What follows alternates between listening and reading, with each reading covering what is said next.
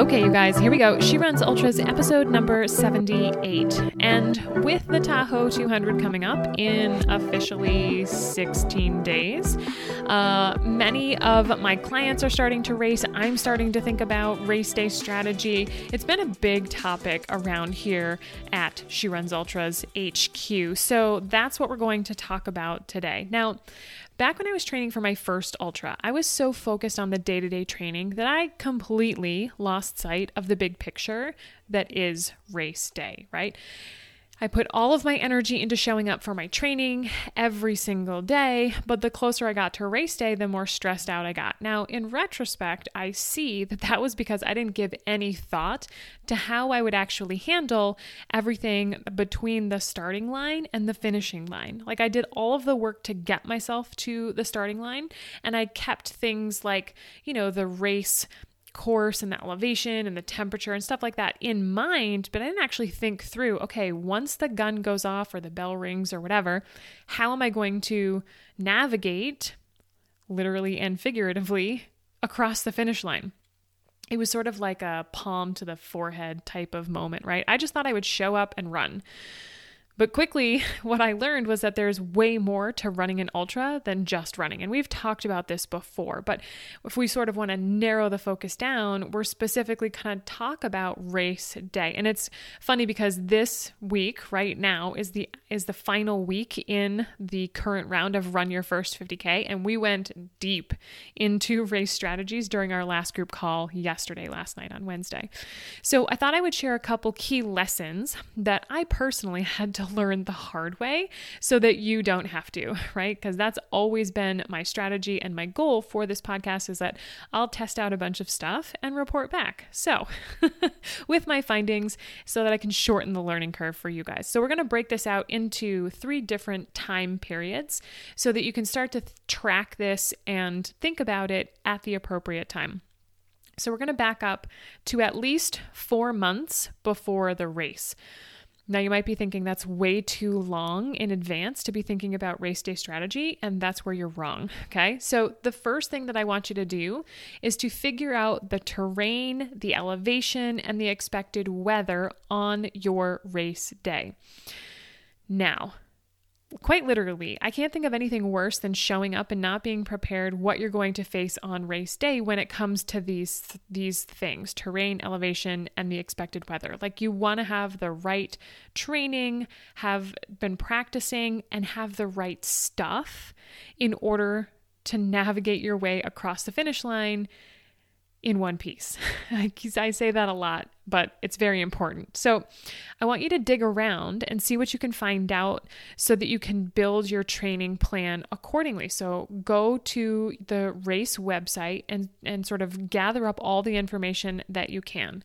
Now, I will say that some races are better at this than others. And we actually had a conversation about this on our Run Your First 50K call because this specific topic came up and we sort of went down a rabbit hole on it.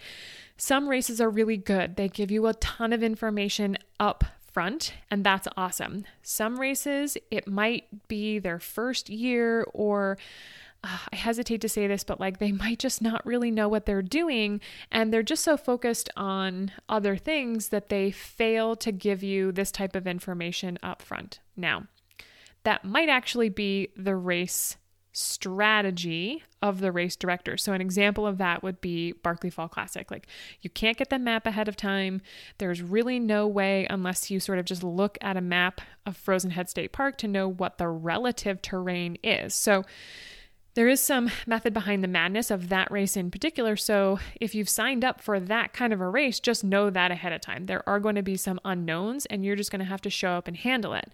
But if you're racing maybe, let's say, like a more traditional race where they're going to give you that information up front, there's no time like the present, as early and on in the process as you can, to start downloading that information and aggregating it in one place so that you can build your training plan accordingly. So like if your race features a lot of hills, it's not going to do you any good to spend 20 weeks training on a flat rail trail, a flat paved rail trail, right? If there's going to be a water crossing, you'd better get your feet wet and go for a run to feel what that is going to be like. And if it's going to be hot and you don't do well in the heat, I'm raising my hand over here, you'd better do some heat acclimation practice. So you sort of start to see the bigger picture about what you're going to face on race day and preemptively prepare yourself for it. So building this stuff into your training plan at the beginning will give you ample time to practice and therefore boost your confidence so that when race day arrives, you're not stressed out about what you're going to face. And I think that accounts for a lot of the stress that people face on race day. They make the same mistake that I did. They're so focused on like showing up on Tuesday, Thursday, Saturday, Sunday for their runs and doing their strength and trying to sleep that they just forget that there's sort of this whole other side to the thing that they've signed up for. Okay. So the next time period that we're going to go to is 6 to 8 weeks before the race. And this is the time that you want to start to map out your aid station and drop bag plan.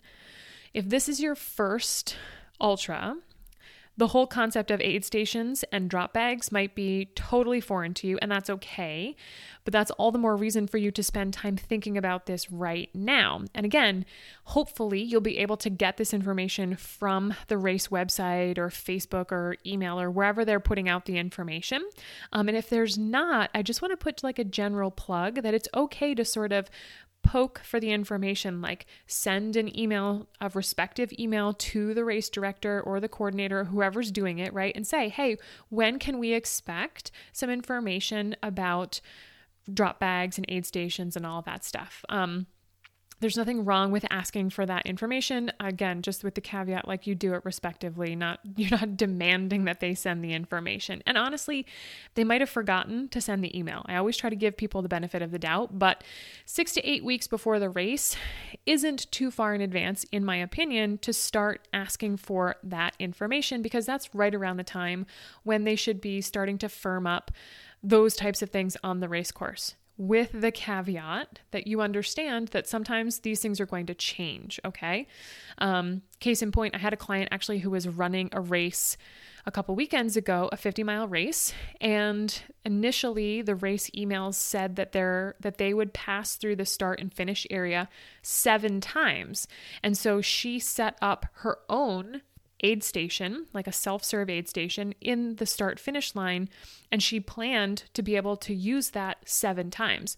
The night before the race, or maybe it was I think it was the night before, not the morning of, they got an email with the corrected number and it went down to 3. So there's a big difference. And I just want to say that is always a possibility. But I think the further out you ask the question, the better the chances are that you get the information and you can start working from there. And just keep in the back of your head that it could change, but it also might not, and you'll be fine. Okay. So there's no one right way to go about hitting up the aid station and drop bags. But in order to figure out what you want to do, you'll need to gather some basic information about the race so that you can come up with your plan. Okay. So let's just talk real quick about the difference between aid stations and drop bags, because there might be some confusion. An aid station is a water stop. That's sort of like the general terminology for it. So it might be a manned station, like there might be people there, and there might actually be unmanned stations, like just water stops in the middle of the woods that are self-serve that you have to do it yourself. They'll provide the supplies, but you have to do it yourself. An aid station will typically have food and fluids. There might be a medic there. There might be volunteers. There might be a porta potty. I'm saying might in front of all of these things because there's no one recipe for aid stations that every race must follow. There's no universal standard. So again, you can sort of see why gathering up this information ahead of time would be really important for you to know so that you can map out your needs. A drop bag is just that. It's a bag of stuff that you put together of your own stuff. You're going to put your name and your bib number on it, and the race staff are going to transport it to a specific place on the course that you'll have access to it. I have a client who's running the Cayuga 50K this weekend, and they have an opportunity to hit up 2 drop bags 4 different times. So we developed a whole strategy around how she was going to hit up those drop bags at, I think it's like mile 10, 15, 20, and 25, which is almost unheard of to have access to a drop bag every 5 miles. So there's a whole bunch of different ways that you might see this show up. Some races won't have drop bags. All right. So again, just another plug for get in there 6 to 8 weeks ahead of time and start asking the questions so you can figure out what you want to do. So let's talk about the things that you should know so that you can start to formulate your plan. And I'll just sort of rip through these notes that I made to myself here. Like the first thing is, how many aid stations will there be on the course? What mile markers will they be at? And then from there, you can discern how far apart they're going to be. Like the client that I just mentioned at Cayuga, she's going to basically be able to get to a drop bag and an aid station every 5 miles.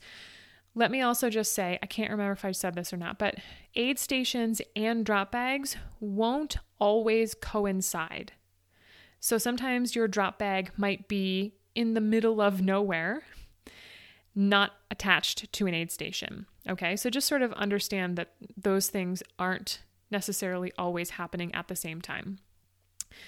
You'll want to know what will be offered at each aid station. So is it going to be just water? Will there be some sort of electrolyte drink? Will there be food there? If so, what kinds of food? That might be stretching it in terms of the information that you're able to gather, because a lot of these races won't know the food that they're going to have until it's much closer to the race, because many of them rely on donations from stores or organizations or whatever. And so that can fluctuate pretty quickly. So just, you can ask the question, but don't be surprised if you get a very broad response when it comes to what foods will be offered. Will you have the ability to do a drop bag? If they don't state it outright, you could ask the question. Maybe it's something they haven't thought of, or they're planning to do it, but they haven't formalized or finalized those plans yet. And if so, if they're going to do drop bags, how many? And again, what mile markers will they be at? So you can sort of see, are they going to be attached to an aid station, or will they be completely separate from it? Okay. Once you've gotten all this information, or some of it, you can start to piece together your plan. And this will essentially dictate what you're going to pack, what you're going to wear, what you're going to use for a hydration pack. If you're just going to use handheld bottles, you can really start to see how your plan, your overall strategy is going to come together. You'll be able to decide whether or not you even need or want a drop bag, if that's an option for you. And again, what you'll put in it. So, some examples of things that you would put into drop bags would be extra socks, extra shoes, an extra buff or a hat if it's going to be hot, extra clothes, like a full change, underwear, tops, shorts.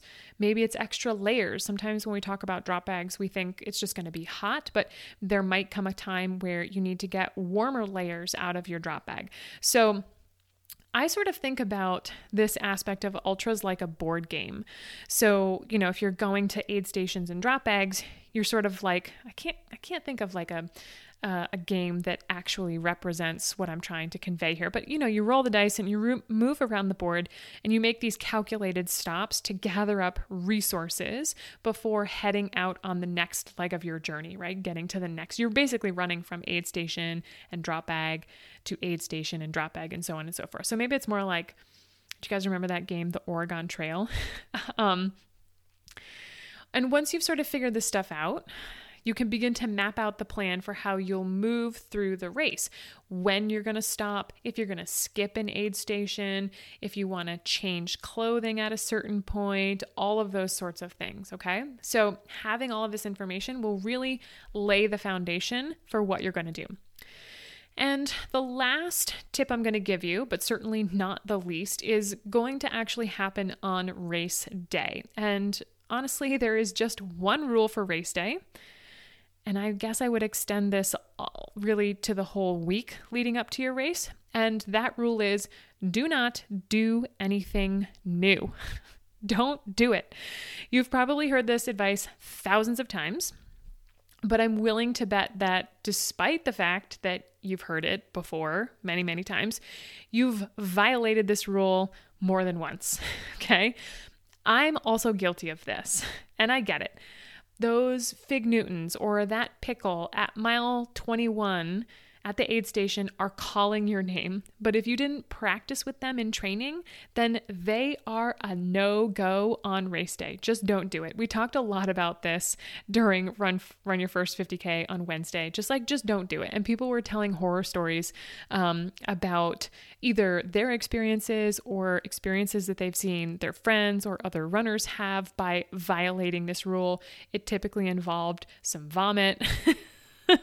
Like, it just is not good. Okay. So what you really want to do is find what works for you and keep it up all the way through to race day. Okay. I can't even begin to tell you the ways in which I have had to learn this one the hard way. But despite that, this is one of the top pieces of advice that I give whenever anybody asks me what to do on race day. And I still get texts and emails and DMs from friends and family and podcast listeners and random strangers with how their race got derailed. And it always comes back to something new that they did on race day. So consider yourself warned. Okay. Now, with that said, I want to sort of tell a different story that would argue the counterpoint to this. There could come a time during your race when you are in such a bad way that you have no choice but to do something new. So I want to tell a quick story about a friend of mine who was running his first 25K last year during a race when it was really, really warm. And this is somebody who admittedly has a hard time taking in food and fluids during a race. So we were doing two separate races, but we were on the same course, basically running the same loops. And I happened to catch up with him, and he was in a bad way. He was cramping. He was starting, his vision was going fuzzy. He was sweating. He was, sort of gagging, like having a hard time keeping stuff down. And his race was just kind of backsliding. So as we kept going, we were getting pretty close to the next aid station. I said, okay, here's the plan for you going forwards. I want you to eat this, this, and this. I want you to drink this and this. Like, he had some handheld bottles. And I said, between this aid station and the next one, I want you to drain those bottles and refill them at the next aid station.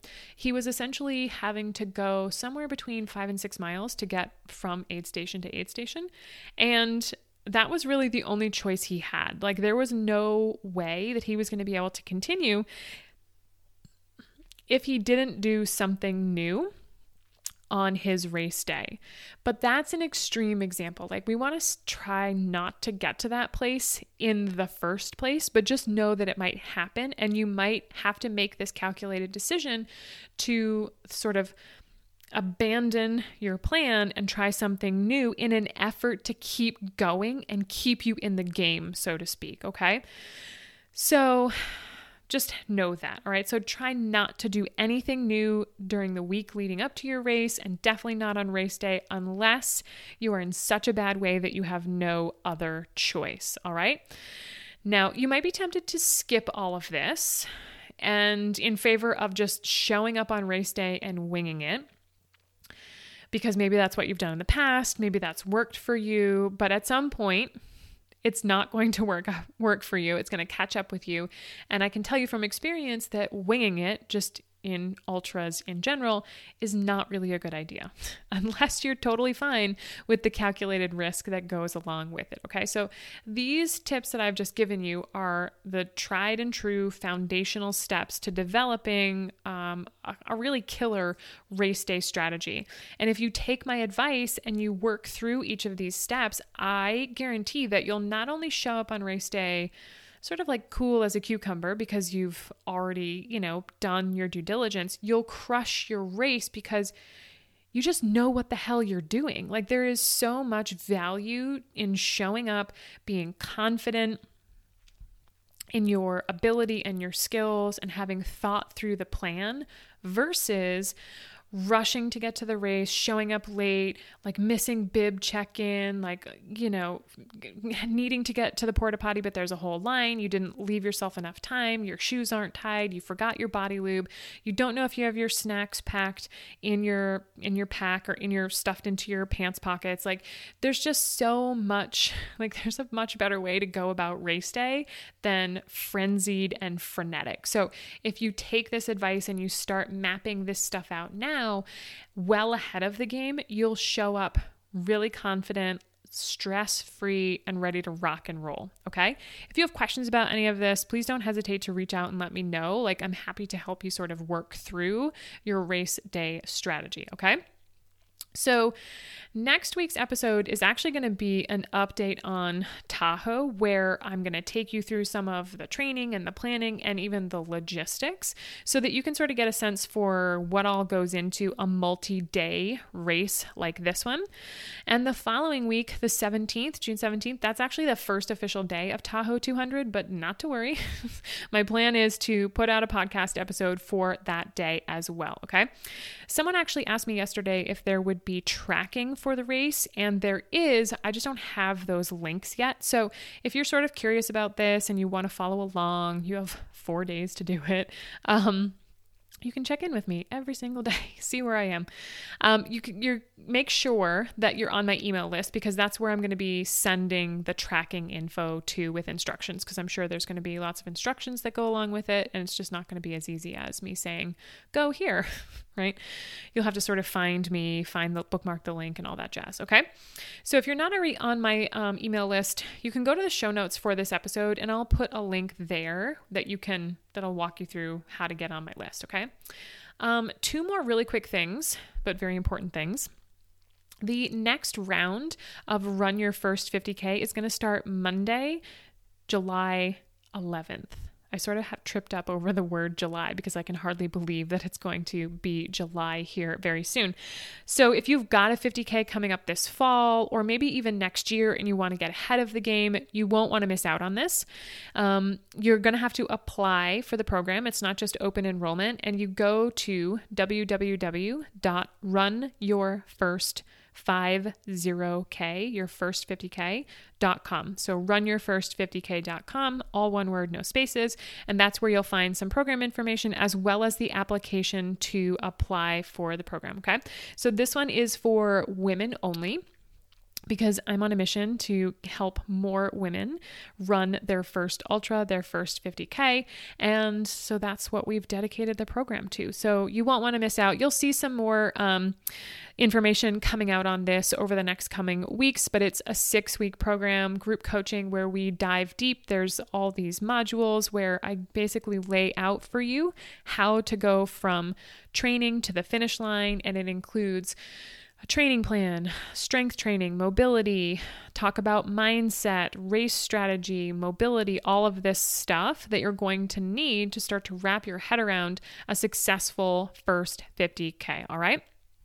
So make sure you go check that out and apply for the program. If you are currently struggling to show up your training consistently, then you're going to want to join my accelerated training program that's going to start on Monday, June 27th. So this is a separate program from Run Your First 50K. And I am really pumped about this one because consistency is the name of the game when it comes to ultras and many other things in life. But so many of us, myself included, struggle with consistency. And that's really what's going to be the linchpin in either running your first or your farthest ultra. So this is another 6-week program, group coaching. And during those 6 weeks, we're going to go hard in the paint. Now, I say that like I know what I'm talking about when it comes to basketball, but the reality is I'm a horrible basketball player, and that's why I'm a running coach. But we're going to go hard. Like, this is accelerated training. This isn't like we're hanging out, just like chit-chatting. We are going to identify and fix the holes in your current training. what you're doing, what you're not doing. We're going to dive into your training plan and personalize it to what you need. You're going to get the peace of mind of knowing that you're doing precisely what's necessary to get you to your goal. You're going to get a whole new group of ultra running friends that can't wait to cheer you on, that you'll be able to talk to, interact with, support, encourage. They'll be able to do the same for you. You're going to get confidence in your training approach, and even more importantly, in yourself. And this is a big one, especially if you're running your first ultra. You can be very self-conscious. I don't know why that was such a hard word for me to come up with. You can be very self-conscious about what you're doing. You don't know if you're doing it right, if you're doing it enough, and all the things.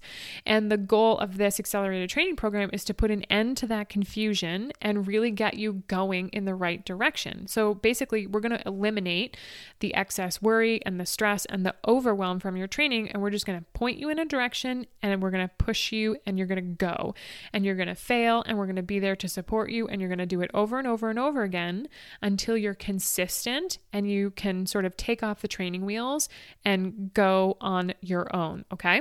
So that's the accelerated training program. You're going to see more of that stuff, information about that coming out via my email list. So keep your eyes on your inbox.